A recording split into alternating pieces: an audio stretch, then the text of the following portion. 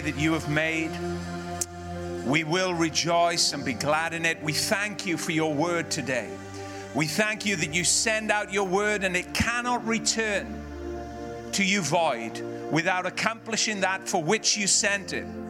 Lord, as your word goes like seed today into our hearts, I pray, Holy Spirit, that it would find good soil, fertile soil, for it to be planted in the heart, in our hearts, so that it would produce a wonderful harvest of blessing, Lord, that glorifies you. We ask you, Holy Spirit, in these moments, when we think about your word, when we think about how to apply it to our lives, not just to be hearers of your word, but to be doers of your word, how to engage with it in faith and trust. Lord, as we do that, I pray that your power would go into operation, that you would help us and enable us to go forward into our future, apprehending everything, taking hold of everything that you have taken hold of us for. We ask this in Jesus' name. And all God's people said, Amen. Come on, let's give Jesus another shout of praise before you sit down, and let's thank our musicians again today. What a blessing they are to us. Wasn't that wonderful to see our young people, those pictures, and just to see Dean and Michelle and the leaders that look after our youth. What a great blessing this church is. And like Faye said, you know, we should never ever, and I know we don't, we should never ever take one another for granted. I thank God for the house that I've been allowed to be in, this family. I thank God for every single one of you, the blessing that you are to our lives. What a joy it is to be in a family, in God's family. And, you know, I think we should always take time and moments through the week just to thank God for one another. I think it's important. I think it should be a good practice that we should all give ourselves to, you know, just at some point in every week, just to say thank you for your family. Just to say thank you for the family of God that Jesus has brought you into. Yes, you may have made the choice to come, but I'm telling you, he was behind that choice, steering you all the way through the obstacles and difficulties into this place. It's his design for your life, and it's important that we recognize that and give him thanks for it. So why don't we give him a round of applause for doing that? Thank him. We thank you, Jesus. We praise you. Wonderful. Well, this morning and probably into next week, I want to talk to you today about making God's word the final authority in our lives. Making God's word the final authority in our lives. I think if we went around this room this morning and asked each of us if we wanted to have God's blessing on our lives, the answer would be yes. I think if we ask the question, listen, do you want to live in God's best?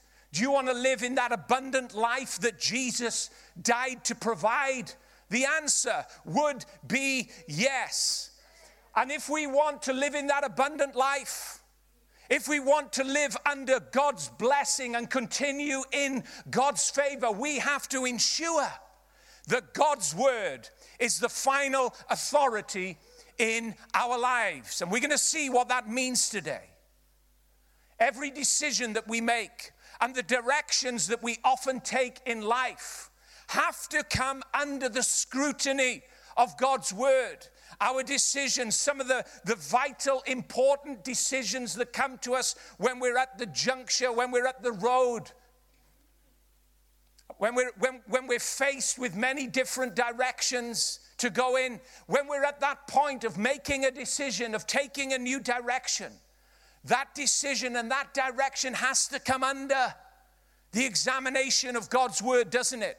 In order for us to retain God's blessing on our lives, in order to continually walk under his favor, his word has to be paramount in what we do in our lives. It really does.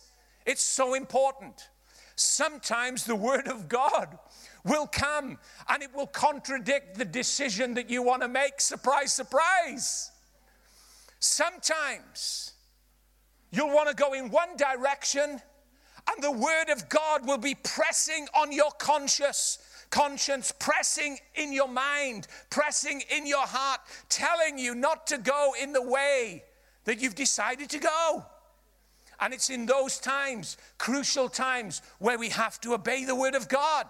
Your feelings will rage against it, but your faith is strong enough and big enough to counteract all of those feelings and step out and obey God's word to see the blessings and the abundances that Jesus has promised. God's word has to be the final authority in our lives if we are going to apprehend and take hold of what Jesus has taken hold of us for. It's so important. It has to be the deciding factor. Do you know, right into the Hebrews, in Hebrews chapter 4, the writer said this about the word of God. He said it's living, it's active, it's sharper than any two-edged sword. It can divide that which is soulish and spirit, and it can even judge the intents and the thoughts and the motives of the heart. Our thoughts, our feelings, our intents have to be judged. That's not a bad thing. The voice of God's word stands as a judge when you want to make a decision, when you want to go in a certain direction. Listen to its judgment. Don't forsake it. Don't ignore it. If you're going to apprehend what God's apprehended you for, especially in the days that we live in, church, we have to live and hear and listen to the judgment, the final judgment of God's word when it comes to our direction, our decisions, and our motivations in life. And if they fall outside of God's word, I tell you now, adjust to God's word. Don't try and adjust and butcher God's word and try and make it fit into your decisions and your directions. No. Let the word of God reign and rule in our hearts. Let it be that final judge. Let it be that green light in your life or that red light. Whatever it says to you or I, whatever it tells us to address, whatever attitude it tells us to deal with, we have to listen to it, not because God's a control freak, but because he loves us. He wants us to grow. He wants you to thrive. He wants you to prosper, and he wants you to come into everything that he has for you. He really does, and me too.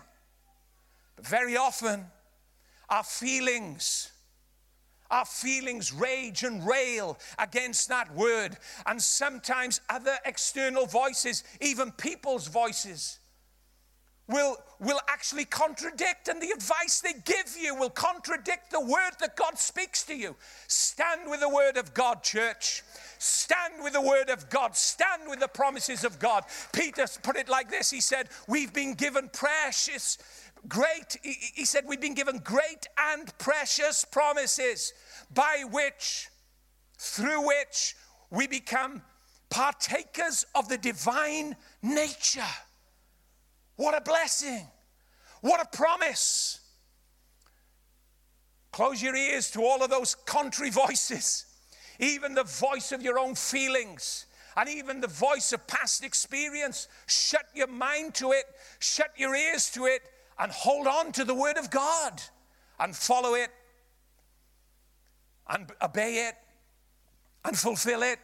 Oh, and the blessing that will come as a result will be glorious and abundant. Making God's word the final authority in our lives. David in Psalm 119 wrote 175 verses about the word of God and how precious it is. He talked about his deep craving desire to understand it and to obey it and to follow it and to change and address every life issue that was trying to hold him back. The whole of Psalm 119, all of its 175 verses are about pursuing and apprehending and holding on to the Word of God. In Psalm 119, verse 105, he says this, talking about this Word. He says, your Word is a lamp unto my feet and a light unto my path. What was David saying? He was saying, I need this Word. I need this light for every step I take. I can't afford to take one step anymore without the instruction and the guidance and the illumination of that Word. I need it for every step. But not only do I need it for every step that I take on a daily basis, I need it for way on down the road. I need it to be that shining light. I need it as a lamp, but I need it as a light to ensure that my direction and my course is correct. Oh, the wonderful blessing of God's Word. The wonderful blessing of God's Word to our lives. You never have to take a step out of place. Doesn't mean to say we're perfect. We stumble and fall in many ways, James says. But, you know, every step that we take can be illuminated by that Word. Our interactions with people, the difficulties and the perplexities that occur sometimes in our lives that we don't understand and we don't know how to respond to. There's a lamp for that area, God's Word. Or the bigger questions about our future, where we're going, how we're going to arrive there. There's light. There's light on your path, child of God. There really is.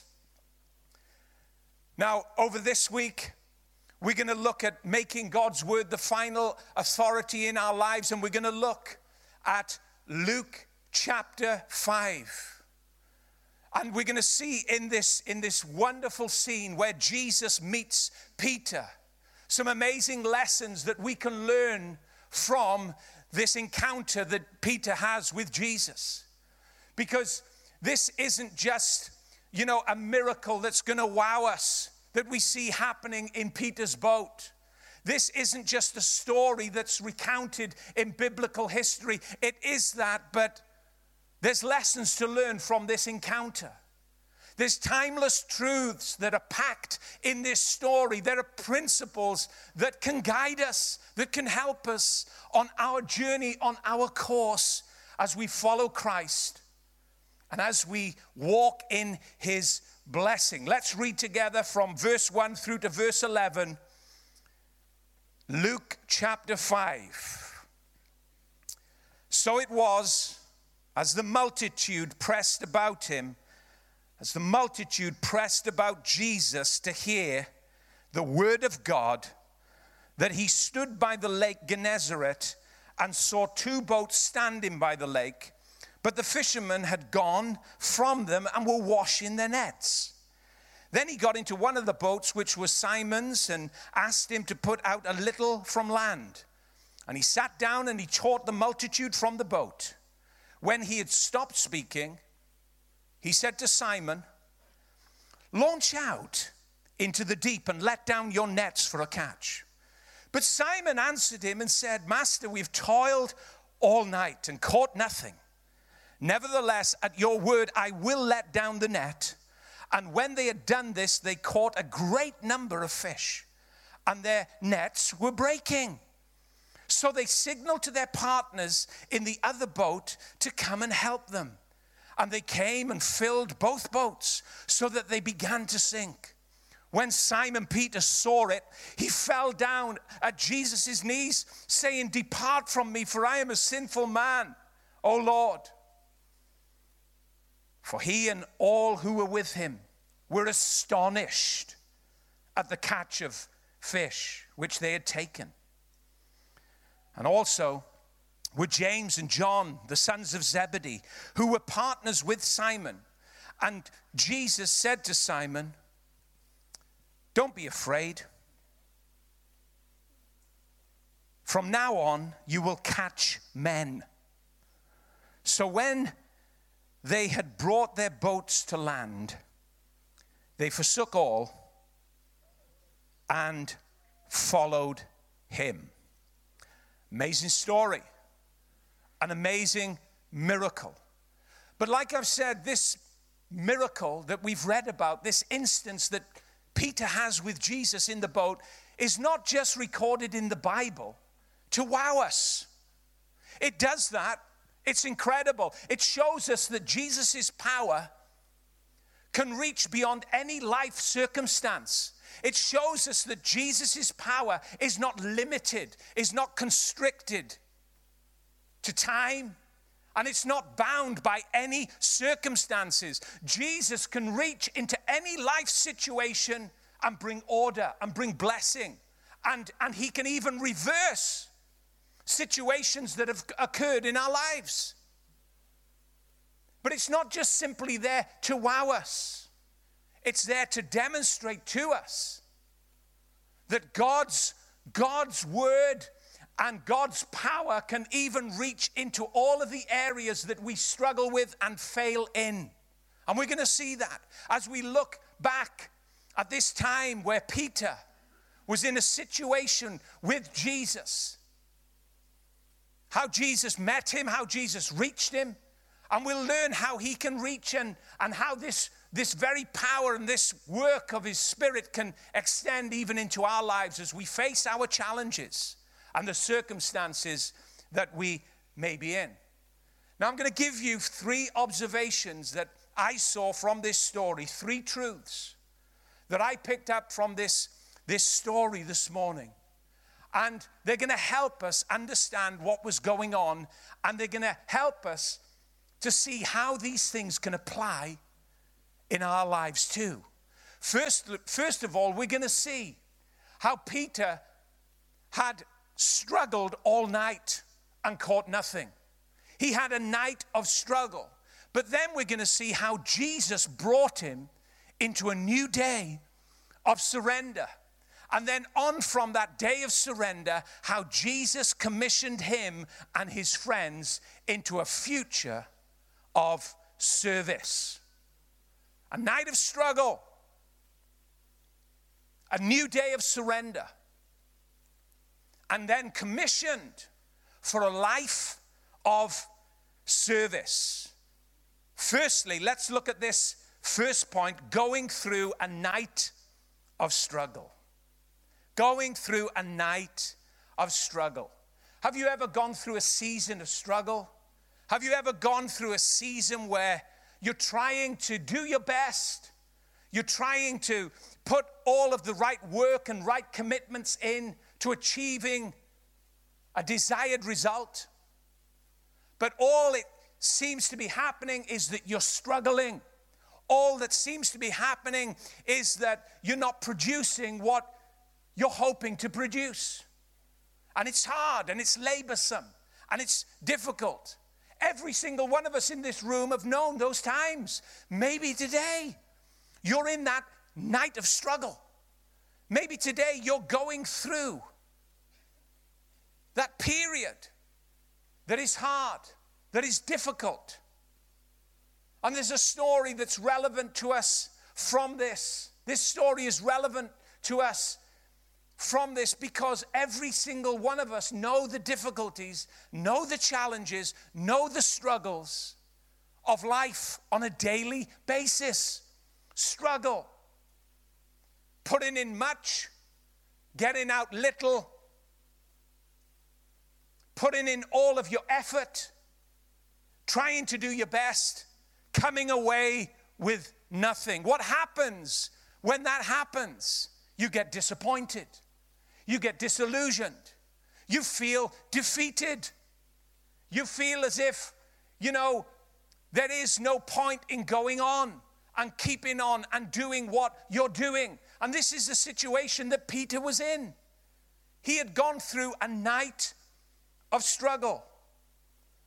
Now, it wasn't because they hadn't worked hard. It wasn't because they hadn't put the commitment in. It wasn't because, they just decided to give up halfway through the night. No, they had worked the night hard. They had worked everything. They'd used all of their experiences, all of their past experience, brought it to the table, and they thought that they were going to produce a result. But at the end of it, they caught nothing. Now, one of the reasons why they went fishing in the night was because that was the most optimum time to catch fish. In the night, the fish swam near the surface. You didn't fish in the day, because that's the hottest time of the day, and that's when fish go right to the bottom of the lake. And they knew this. So they choose the most optimum time, the most favorable moment to catch fish. And on other occasions, their nets would have been full. As they threw their nets out, they would have pulled in and hauled in great numbers of fish. But on this night, they caught nothing. On this night, in their most optimum time to do what they were doing, their efforts produced nothing. And it speaks to us, and it points out to us that sometimes there are situations in our lives where we do our best, and we think, do you know what? This is the moment that is going to be favorable for me to do what I'm doing. And as a result, we try our best, we work our hardest, and it yields no results. And at the end of that, disappointment can set in. Disillusionment can set in. Hardship can come. We can become downcast. In fact, I think it's Proverbs that says, hope deferred makes the heart sick. What is he saying? He's saying that you had great expectation, you had great ambitions in life to do something. You gave your life in a given direction to produce an outcome, but at the end of it, nothing was produced.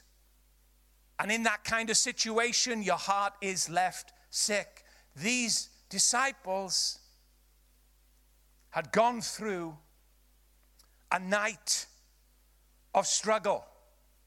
They'd caught nothing. But aren't you glad?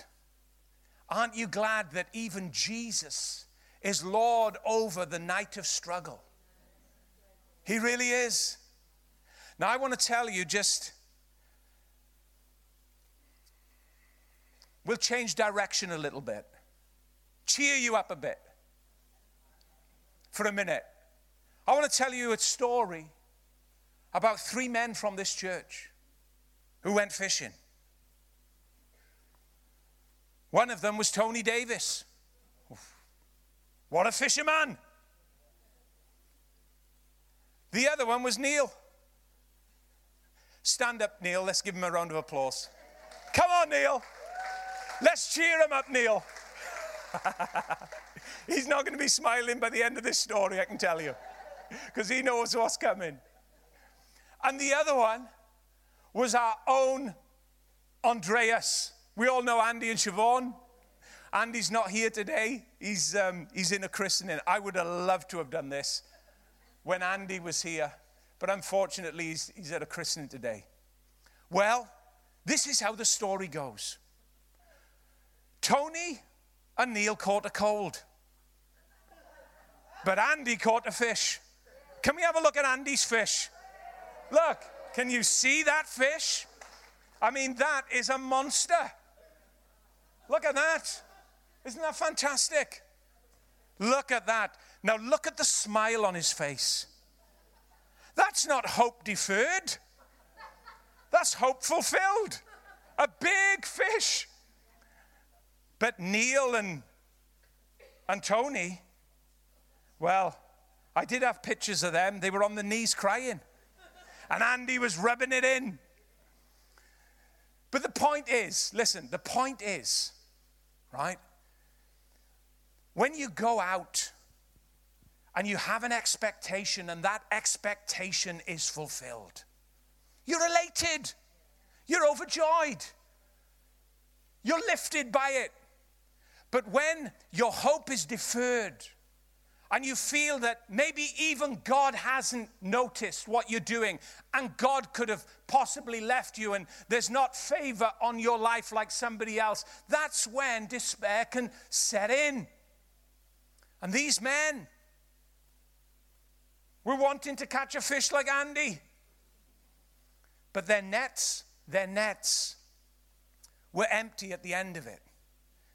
Now, the amazing thing is they come into a new day, and they'd been washing their nets. Their boats were just standing there, and Jesus is ministering to people. Jesus is doing God's work, kingdom work. And the crowds are so vast. The crowds are pressing. They want to hear what Jesus is talking about. He's speaking the word of God to them. And suddenly, he does something amazing. He simply gets into Peter's boat.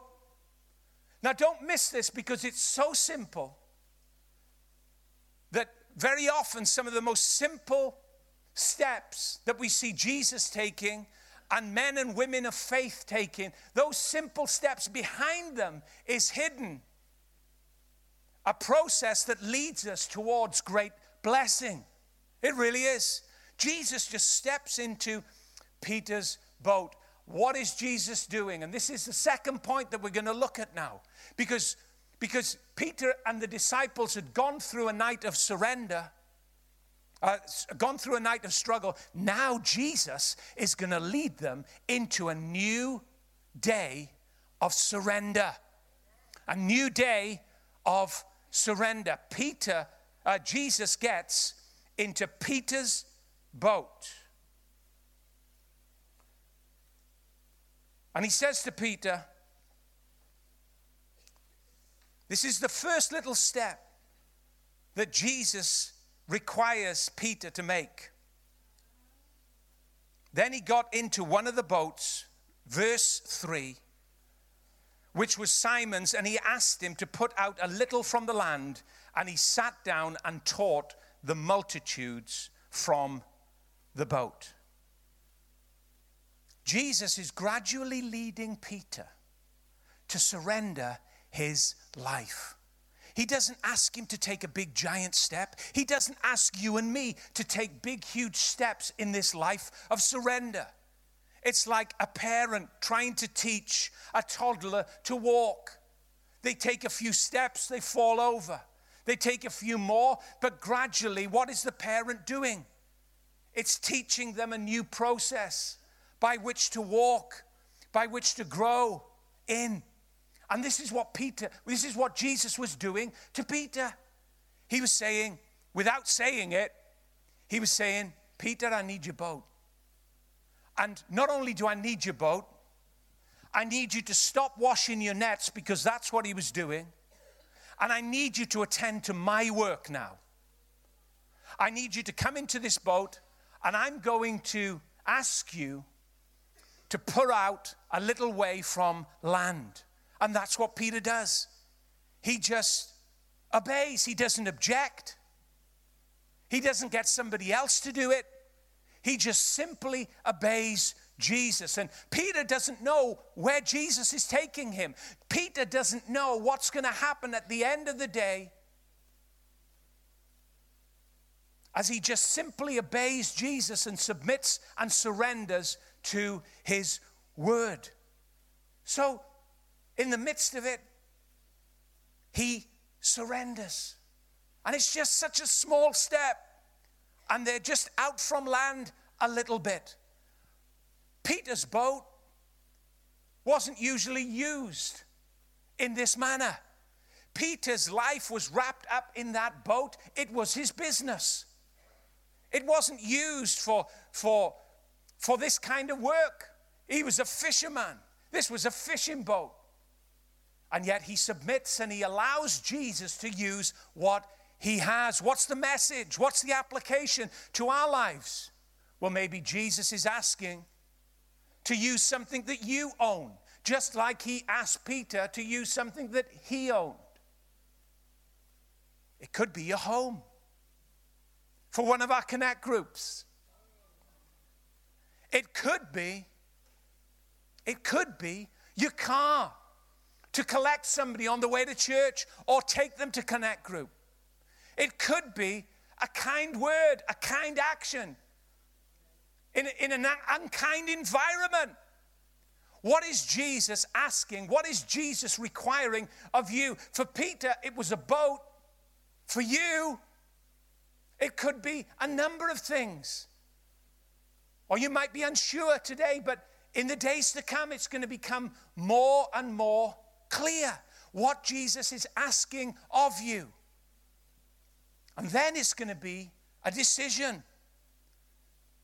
Am I going to allow this word to be the final voice, the final authority in my life and go ahead and do it and lay down my life, open my home, open my car, allow him in, access to all areas? Because I guarantee you the word of God will come to you, the call of Christ will come to you at the most inconvenient moment. It will interrupt what you're doing, and when it interrupts what you're doing and what I'm doing, we are faced with a decision. Am I going to leave my nets and stop cleaning them and stop attending to the work that I've got to do and attend to the work of Jesus? Or am I going to just, continue on with what I want to do? Well, the challenge is when the word of God interrupts, when the word of God comes at a most inconvenient moment, it's then that we want to rise and obey. It's then that we want to come at it with no objections, but simply surrender to it. Because do you know what? At the end of our obedience is not only our own blessing, but the blessing of many others too. It really is. Now, Jesus is taking Peter on a little journey. He knows the boys have had great disappointment in the night. He knows the boys have, not produced much. All their expectations have been dashed. They just want to get home and go to sleep. They just want Jesus to, possibly. Peter wanted Jesus just to wrap his sermon up quickly. But he sat there in Peter's boat, man, and Peter's there. Great blessing. Great blessing. Hear me good. Great blessing is found in simple service. Simple service. Later, Jesus would reveal to them on another occasion, you're faithful in small things, you'll be master of much. You're unfaithful in the small, you'll never be trusted with much. He who wants to be the great has to become the least. What was Peter doing in the boat? Becoming the least. Nobody was looking at Peter. Everybody was looking at Jesus. I said, Peter, just keep the boat straight. Great blessing results and comes as a result of simple service. Simple service. So, I reckon Jesus was preaching up a storm, man. Just loving it. All the people there, you're not going to jump in a boat and sit down and just, teach and preach and deliver your word for a couple of minutes. He's been probably in this boat. It wouldn't be unreasonable to think for a couple of hours. And Peter's, man, he's had a night of struggle. And now Jesus, man, he wanted to wash his nets. Jesus has pulled him out of what he's doing. It's come and it's cut into his interests, and it's inconvenient and it's an interruption. But Peter's just there. And he doesn't realize the small step that he's taken to great blessing. Obedience. Simple, hard, yes. Cuts against the grain, yes. Do your feelings rage against following God? Yes. But your faith is big enough, strong enough to contend with every contrary feeling within you that wars against the word of God. Your faith is strong enough to take the step. Peter's in the boat, Jesus is preaching, and then the moment comes, Jesus wraps it all up. Step number 2, Peter. There's a rhythm to the way that God leads us. We would think that faith is one big giant leap. No, it's a series of many, many minute faithful steps by the people of God. It's through faith and patience that we inherit the promises of God. If you think you're going to go like this in the kingdom of God, I'm telling you now, you got another thing coming. It's this many times. And sometimes it's this. It's a series of small steps that God examines, that God requires, that God chooses us to walk in and test us in. That enables us to apprehend the promises that God has for us. That's why the writer to the Hebrews says it's through faith and patience. Patience. And Peter patiently waited in that boat. Peter patiently served Jesus in his interest and forsook his own interests. And now the time came. Jesus wraps it up. He says, Peter, I'm going to take you on another little step now. Let's go and launch out into the deep. Verse 4. When he, Jesus, had stopped speaking, he said to Simon, launch out into the deep and let down your nets for a catch. See how he's taking Peter in these little steps. You see, this wasn't just about ministering to the crowds. This wasn't just about giving God's word to a multitude of people. Jesus did that. But his life and his mind wasn't so immersed in pleasing crowds of people that he couldn't attend to one person that had had a really hard night. That's what's wonderful about Jesus. He's awesome. We just see the crowds. We just see the masses. We're impressed and enamored by the numbers. Jesus looks at the one. And that doesn't mean to say he dismisses the multitude. He loves us all. But the mass is as important, or the individual is as important as the mass. And now he attends and he turns his attention to Peter and he leads him in another little step of surrender. Come on, boy. Let's go out into the deep. What was he doing?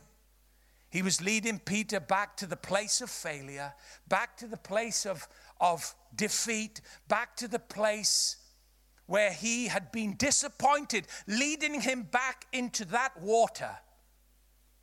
And Jesus gives Peter 2 steps in one statement.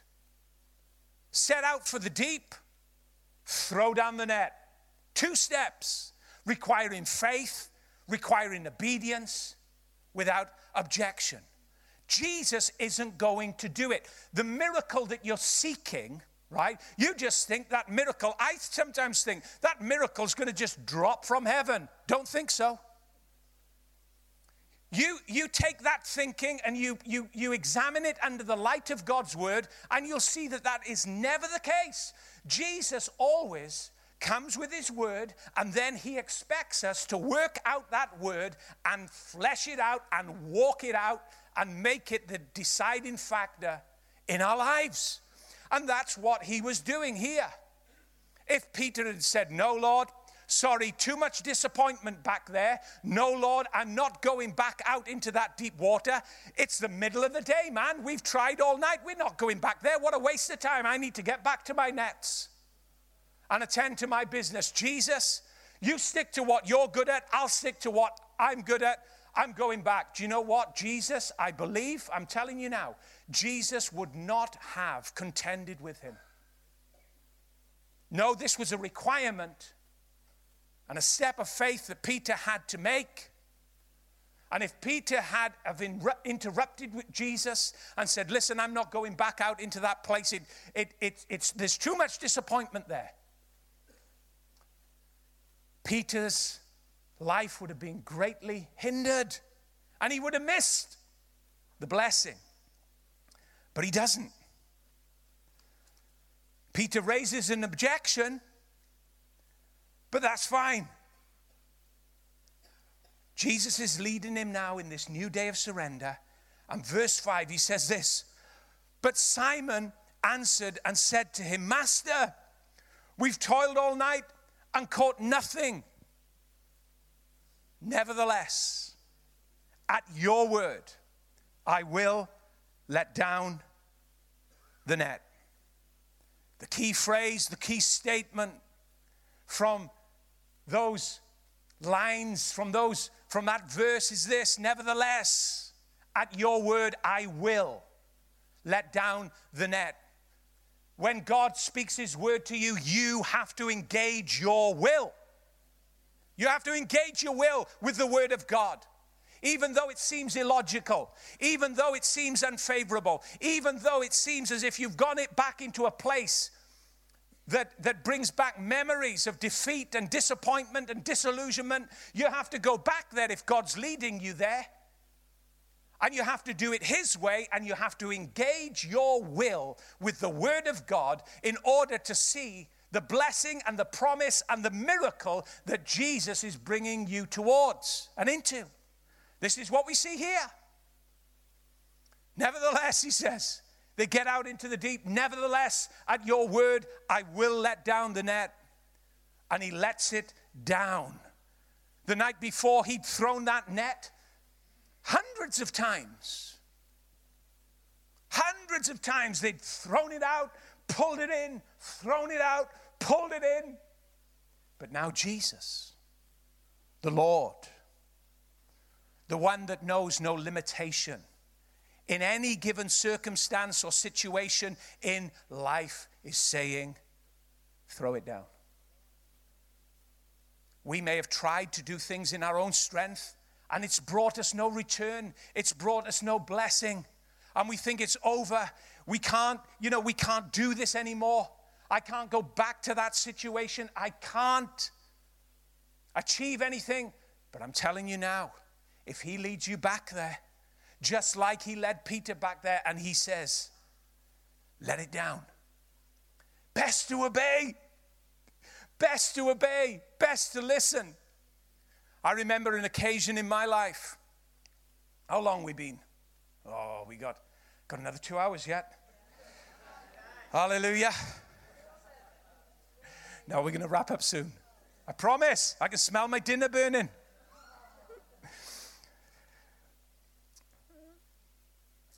Remember a situation in my life. And you know, whenever you speak, you're always trying to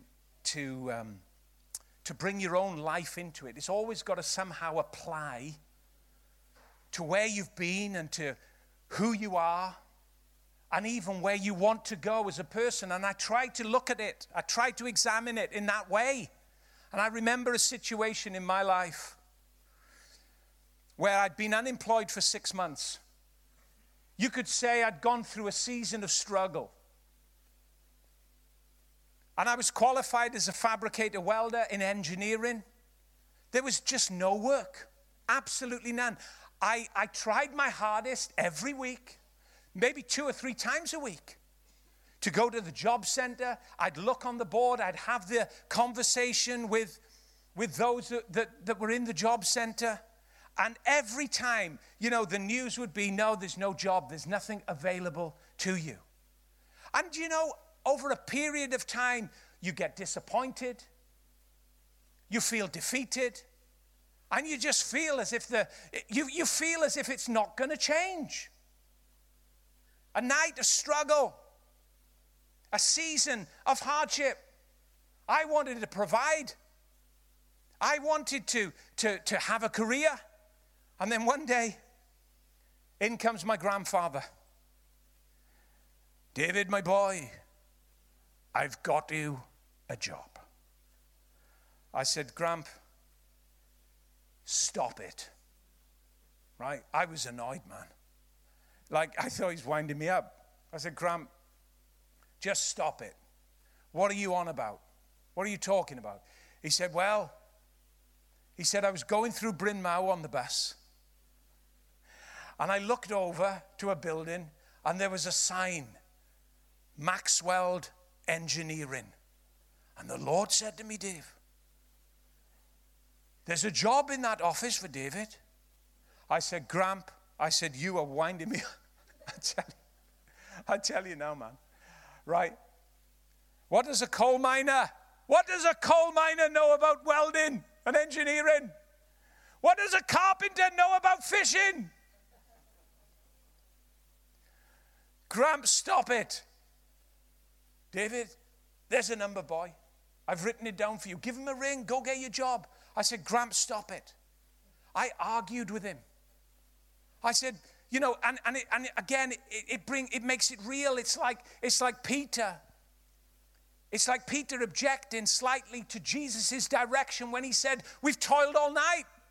What was he saying when he used that word toil? He said, we've labored much. And our efforts have produced absolutely nothing. I'd labored for 6 months. And now my grandfather with ease comes up to me and hands me a piece of paper with a number on it and says, go get your job. But God was speaking through that uneducated miner. Maybe I had too much education or what I thought, logic, reason as to why. And this uneducated miner comes up who knew the voice of the Spirit because he'd done exactly the same to my brother 4 years before. And my brother argued and fought and railed against the revelation, but it set him out in a job and in a career, and now it was being offered and held out in his hand. He said, Dave, he said, I can only give you the opportunity to ring this number. You've got to step out. I can't do it for you. You've got to step out and believe and take the step of faith. I rang the number. Oh, hello. My name's David, and I'm a fabricator welder. And I just wondered if you had any jobs. The woman, right, she said, I don't really know what to say. How have you found out that we have a vacancy going? Because our two directors were just talking half an hour ago about employing a welder fabricator, and we haven't told anybody yet. How do you know? I said, well, I didn't have the bottle to say Jesus. Jesus told her. Jesus told my grandfather. Right?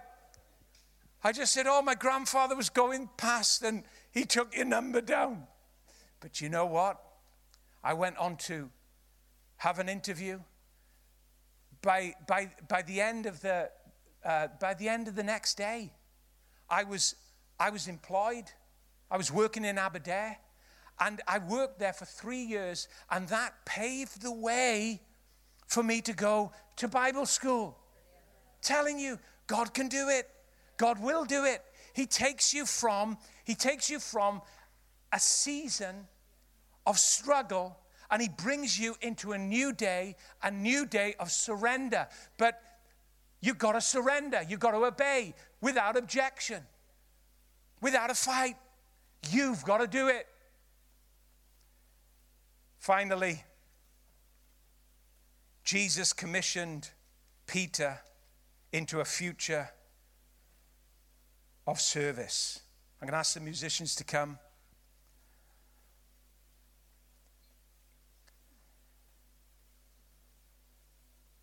Luke 5, verse 8 to 11. We see Peter's response. It's amazing. You see, Jesus didn't really want to enter Peter's boat. He wanted to enter his life. He wanted to show him just by this. Oh, who's ringing me? Oh, serious. Jesus wanted to enter his life. He did.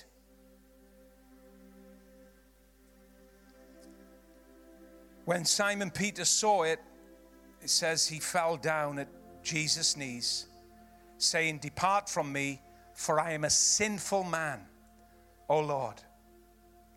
For he and all who were with him were astonished at the catch of fish which they had taken. And so also were James and John, the sons of Zebedee, who were partners with Simon. And Jesus said to Simon, "Don't be afraid. From now on you will catch men." So when they had brought their boats to land, they forsook all and followed him. Listen, the message at the end of it all was that Jesus now was commissioning Peter and these disciples to a new level of service with their lives.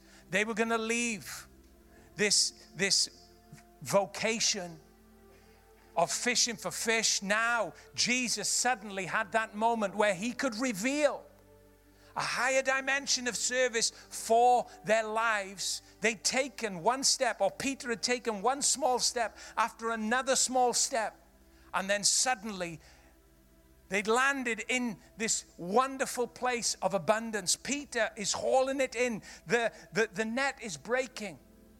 And the abundance and the blessing that God, Jesus, gave to Peter not only resulted in Peter being blessed, but he called and signaled. See, God will bless you, and God will bring great abundance into your life, not just solely for you. It'll overflow and increase so that you can bless other people too. That's what God said to Abraham. "I will bless you to be a blessing." The blessing doesn't stay with us. The blessing extends and reaches out to many others. What a life this is. And Peter was experiencing this in the first moments, the first meetings. These were the first moments of their meetings really with Jesus. It was early on in Jesus' ministry, and now he was revealing to them right at the outset, revealing to them who he was, what he could do. And they were astonished to the point, listen, that they were not, by the time they got back to the shore, they weren't captured by the amount of fish that they hauled in and brought to shore. The Bible says, we've read it, that they left it. The fish weren't the issue anymore. Even catching such an abundance had no effect on them. It was the revelation of who Jesus was. They left the catch to follow Jesus. Amen. Finally today, what's the net that you've got to the net that you've got to lay down? What is the net today that you've got to let down? What is the net that you've got to let down? You've been taken back into a place of disappointment, a place of struggle. What is that net? Maybe it's a net of forgiveness. And you said, "But Lord, I've been in this place before. I'm disappointed. I've cast that net hundreds of times, thousands of times over the years, and it's never yielded any results." And Jesus, through this word today, is saying, lower the net again. Keep lowering it for a catch. And that catch, that haul of abundance could be a restored relationship, a rekindling of love. That's the application. That's the power of this word, that when you take it and you make God's word the final authority in your life, and you step out in faith and you let down that net, I'm telling you, it's amazing what can happen. It really is. Restored relationship, renewed love, new trust. Maybe you feel you've been out in that water and it's been as if you've been betrayed, caught nothing in the darkness of the night. Now Jesus says, let down the net. But Lord, we've toiled here before. We've worked hard. I've labored so hard in this issue. No, listen, let down the net. Let down the net. It doesn't matter how many times you've done it in the past. It doesn't matter if it's been hundreds of times, thousands of times that you've done it in your own strength and produced nothing. Let it down. Let it down for a catch. And you'll be amazed at what God does. Telling you, God applies his word to each and every one of us in different ways. But it's important that we have an appropriate response when God speaks to us. Don't rely on your feelings. Don't rely on those external voices that would tell you to give up. Don't rely even on your reason from the past, collected experience that's speaking you to do something in a certain way. No. Listen to God's word. Do what he says. And you will see the blessing and the power and the miracle of his word work in your life. Amen. Amen. Come on, let's give him praise for his word today. We thank you, Jesus. You're the miracle worker. Lord, we thank you that as you apply your word to our lives, and as you speak to us through your written word and through the voice of your spirit, I pray that you would find a corresponding faith in our hearts, just like Peter, where he said, nevertheless, at your word, I will. I pray that our wills would engage with your word. And we would walk out even though our feelings may rail against it, even though external voices may contradict, even though that word may come as an interruption and it may seem inconvenient. Lord, I pray that the faith in our hearts would rise on through all of these obstacles, and we would obey you without objection. I ask this in Jesus' name for your glory. And all God's people said, amen.